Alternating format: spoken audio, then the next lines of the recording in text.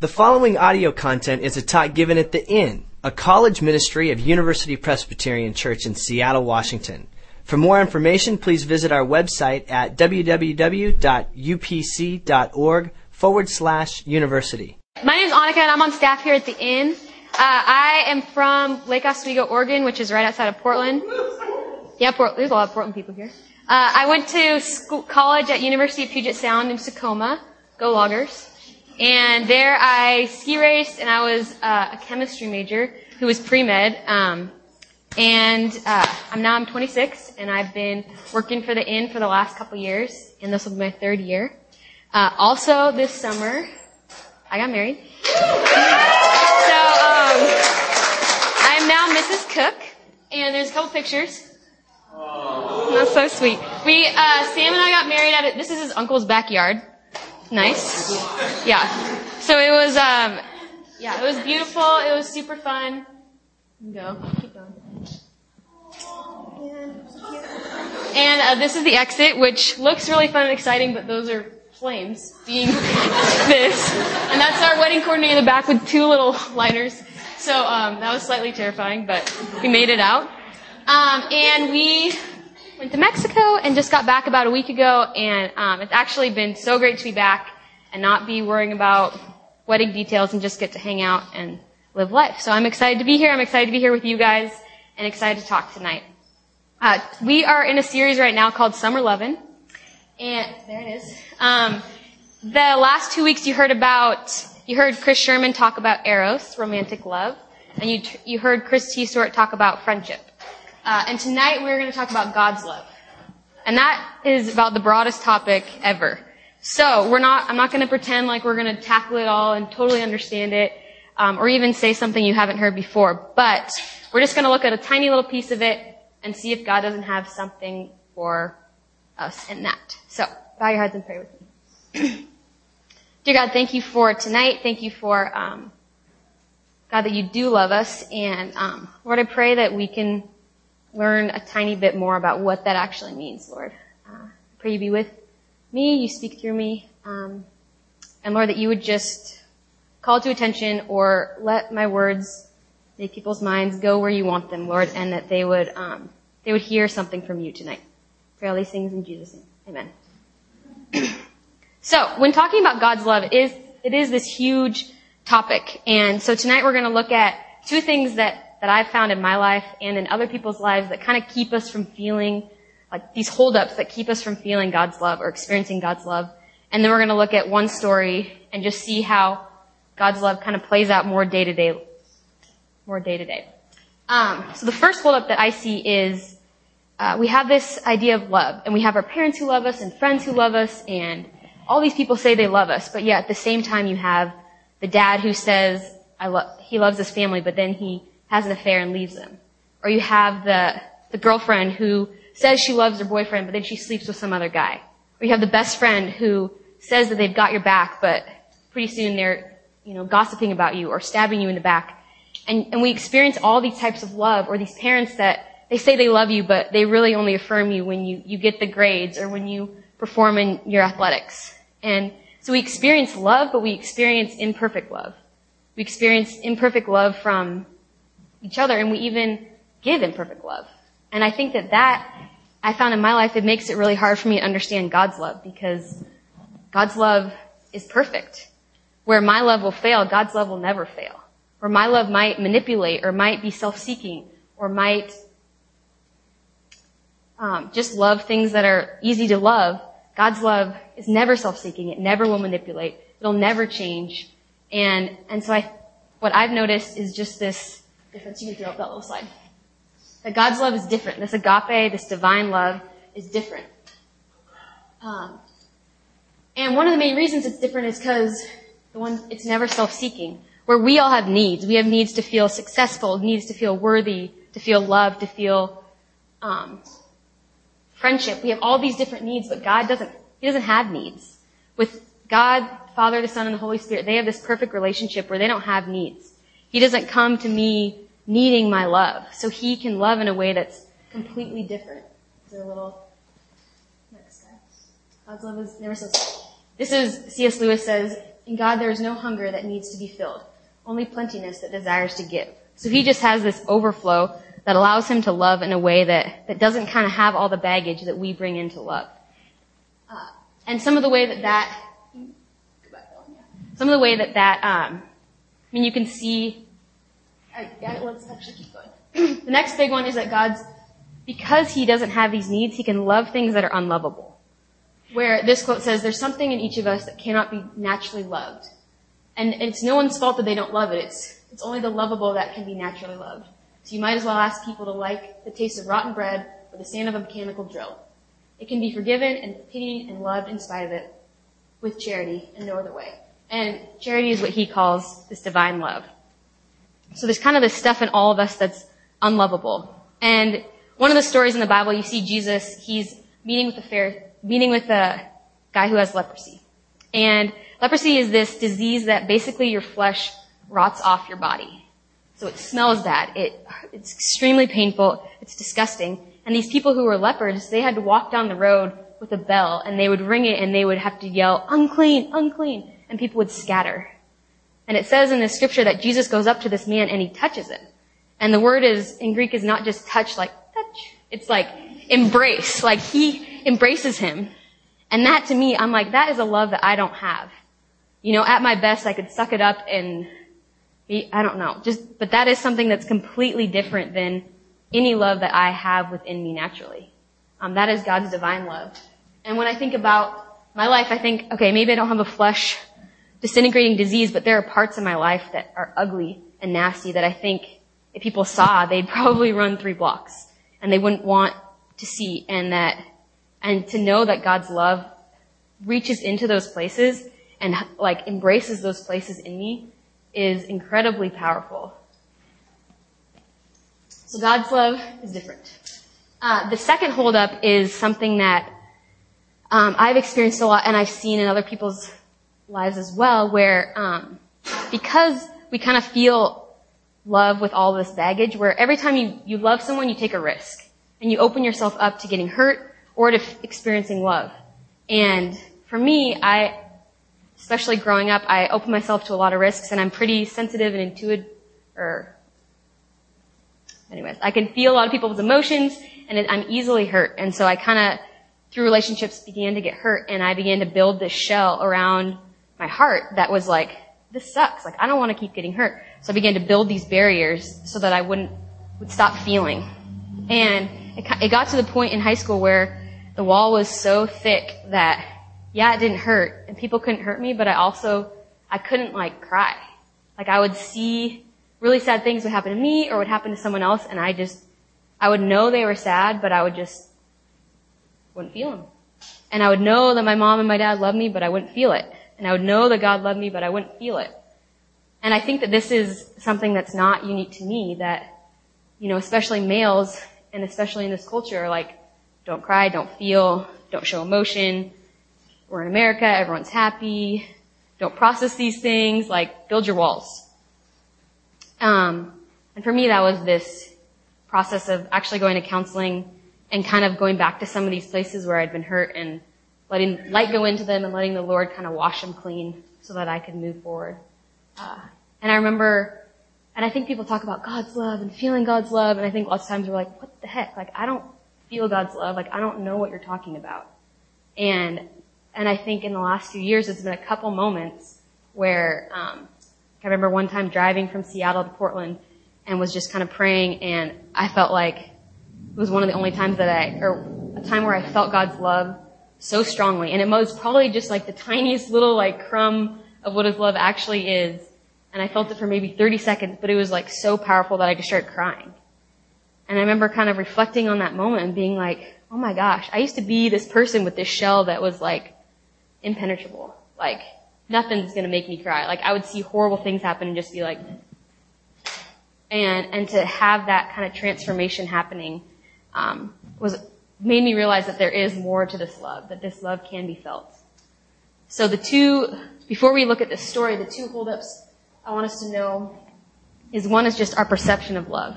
That God's love is different than love that we've experienced and the imperfect love we've experienced from each other. And sometimes we give each other glimpses of God's love. And you've experienced that as well, but God's love is different. And also know that we can kind of build these barriers around our hearts that make it really hard for us to feel God's love while we try to protect ourselves from pain. The story we're going to look at is one of my favorites. It's in John chapter 21. And the reason I love it is, for me, it gives, you can go blank for a second. Just go blank for a second. I'm going to tell it my own version, and then we'll read it. This story is in John. It's the last chapter. And the reason I love it is because, especially working in a college atmosphere, is like, I see this is how we would interact with our friends. This is a scene where Jesus has died, risen again, and he's coming back to see his disciples. They, before they knew Jesus, most of them were fishermen, and they lived with Jesus for 3.5 years. So he's, their best friend. They've been hanging out together. Jesus has died. They're back on the fishing boat. They fished all night. They haven't caught a thing. And what you're going to see in this story is the interaction of Jesus kind of reuniting with his buddies. And I know all of you guys have probably had a story or a friend who's like going to go surprise their boyfriend, and they call their best friend, and they kind of like hide in the trunk and surprise them, or do some sort of like punking their friends and just hanging out. And this is what I see Jesus doing, is so the disciples are in the boat, and Jesus is walking up, and he says, it says, just as the day was breaking, Jesus stood on the shore, yet the disciples did not know that it was Jesus. And he said to them, children, do you have any fish? And they answered him, no. And he said to them, cast the net on the right side of the boat, and you will find some. And the way I see this playing out is, these guys are fishing. They fished their whole life. They know how to fish. And this some dude comes along the shore and is like, hey kid, you need some advice? Why don't you try putting the net on the other side of the boat? And I picture them being like, are you kidding me? I've been up all freaking night. I've fished my entire life. You think I haven't tried both sides of the net? And then just kind of getting fired up, and Jesus just being like, this is awesome. Like, this is hilarious. And I just picture that, like, I don't know. It just is hilarious in my mind. And then you see the fact that Peter, one of the disciples, the one that Jesus loved, John, he's like, they notice, so they throw their net in the other side of the boat, and all of a sudden it's full of fish. And that's the moment they're like, oh, it's Jesus! Like, just stoked. And it says that, they shouted, it's the Lord. So they cast their net and were not able to haul it in because of the quantity of fish. That disciple whom Jesus loved therefore said to Peter, it's the Lord. When Simon Peter heard that it was the Lord, he put on his outer garment, for he was stripped for work, and he threw himself into the sea. The other disciples came into the boat, dragging the net full of fish, for they were not far from the land, but only about 100 yards off. When they got into the land, they saw a charcoal fire in place, the fish laid out on it, and bread. Jesus said to them, come and have breakfast. And to me, this is just an awesome scene. This is how you guys would, if you haven't seen your best friends in a long time, you'd go, you'd maybe play a little punk, you'd have this awesome reunion where he's diving into the boat and they're giving each other big hugs, and then they're just eating breakfast on the shore. And the thing I love about God's love in this story is just that you see Jesus just enjoying. Like, he's just enjoying life, and he's enjoying his disciples, and he's enjoying these people he's with. And he knows their junk. He knows their leprous parts of them. He knows all this stuff, but he just wants to, before anything else, he just wants to eat breakfast on the beach with his friends. And I think for me, this is one of the hardest parts of God's love to understand, that he just enjoys me, that he just wants to hang out, and he thinks I'm funny, and he laughs at my jokes, that he's, I don't know, and I think a lot of times we don't even enjoy ourselves, so it's really hard for us to understand that, God just enjoys me. He just wants to, hang out with me. He's not gonna, preach me a sermon, no, he's gonna, make a little joke and hang out, and I picture the guys on the beach being like, oh my gosh, I was so mad at this guy. I was about to rip this guy's head off, and then, remember we pulled in the boat, and just, telling stories and eating breakfast, and that's how it plays out in my mind. And so the first part of God's love that I see is just that he enjoys us. That his love he doesn't have these needs, he can just enjoy. And the second part is in his conversation with Peter. And the backstory to that is, Peter is one of Jesus' disciples. And right before Jesus dies, he's he's talking to his friends, and he's like, okay, I'm going to die, and some of you will even deny me before this happens. Before the rooster crows 3 times, Peter, you're going to deny me. And Peter's like, no way, like, I would never do that, like, I got your back, like, you're my best friend, like, this is not going to happen. Jesus is like, actually, I mean, it is. And he's like, no way. So sure enough, Jesus gets arrested, and Peter denies him 3 times. This isn't like knife at the throat, like, do you love Jesus? I'm going to kill you if you do. It's the first one, it says it's a servant girl. So it's this girl it's a girl, which had no status back in that time. It's a servant, which had no status, and it's a child. And even to that servant girl, Peter denies Jesus. And it says when the rooster crowed that Peter wept bitterly. And even in that, you can kind of imagine what Peter would be feeling, that he would just feel horrible. You know, like, Jesus just died. I denied him to a freaking servant girl. Like, he called it. I said I wouldn't do that. Like, and the way that Satan would probably use that to just be like, you're a horrible person, and da-da-da-da. But, so this is the scene. So now Peter and Jesus, they just had breakfast, and they're sitting there. And what's amazing, when I think about conflicts that I've had with friends, first of all, my love is different than Jesus's. And as pure as I can want to be, I still have some bad intentions where I'm like, I kind of want them to feel a little bit of what I felt. Or I have some bitterness. Or I'm really hurt. Or, that conversation would be, if I even had the conversation of confrontation, it would be really hard. And it would be really hard for me to purely love that person in that. But in this, you see Jesus, and he could have come up to Peter and been like, Peter, what the heck? Like, remember when I told you? Like, called it. Or he could have made him feel stupid or feel shameful or point out his brokenness, or he could have just ignored it, which would have left this kind of festering wound and this kind of unspoken, awkward thing between them. But it's amazing to see what Jesus does, that his love not only just enjoys Peter in that brokenness, but he wants to cleanse and heal and completely restore Peter. So what you see is he goes to Peter, you can throw that one up there, and he says, when they had finished breakfast, Jesus said to Simon Peter, Simon, son of John, do you love me more than these? He said to them, yes, Lord, you know that I love you. He said to him, feed my lambs. He said to him a second time, Simon, son of John, do you love me? He said to him, yes, Lord, you know that I love you. And he said to him, tend my sheep. He said to him the third time, Simon, son of John, do you love me? Peter was grieved because he said to him a third time, do you love me? And he said to him, Lord, you know everything. You know that I love you. Jesus said to him, feed my sheep. And what I love about this is it's a very gentle and full of grace way for Jesus to say, hey, I know you denied me 3 times, and I just gave you 3 chances to say, like, it's okay, it's okay, it's okay. Like, kind of allowing him to just be restored and healed.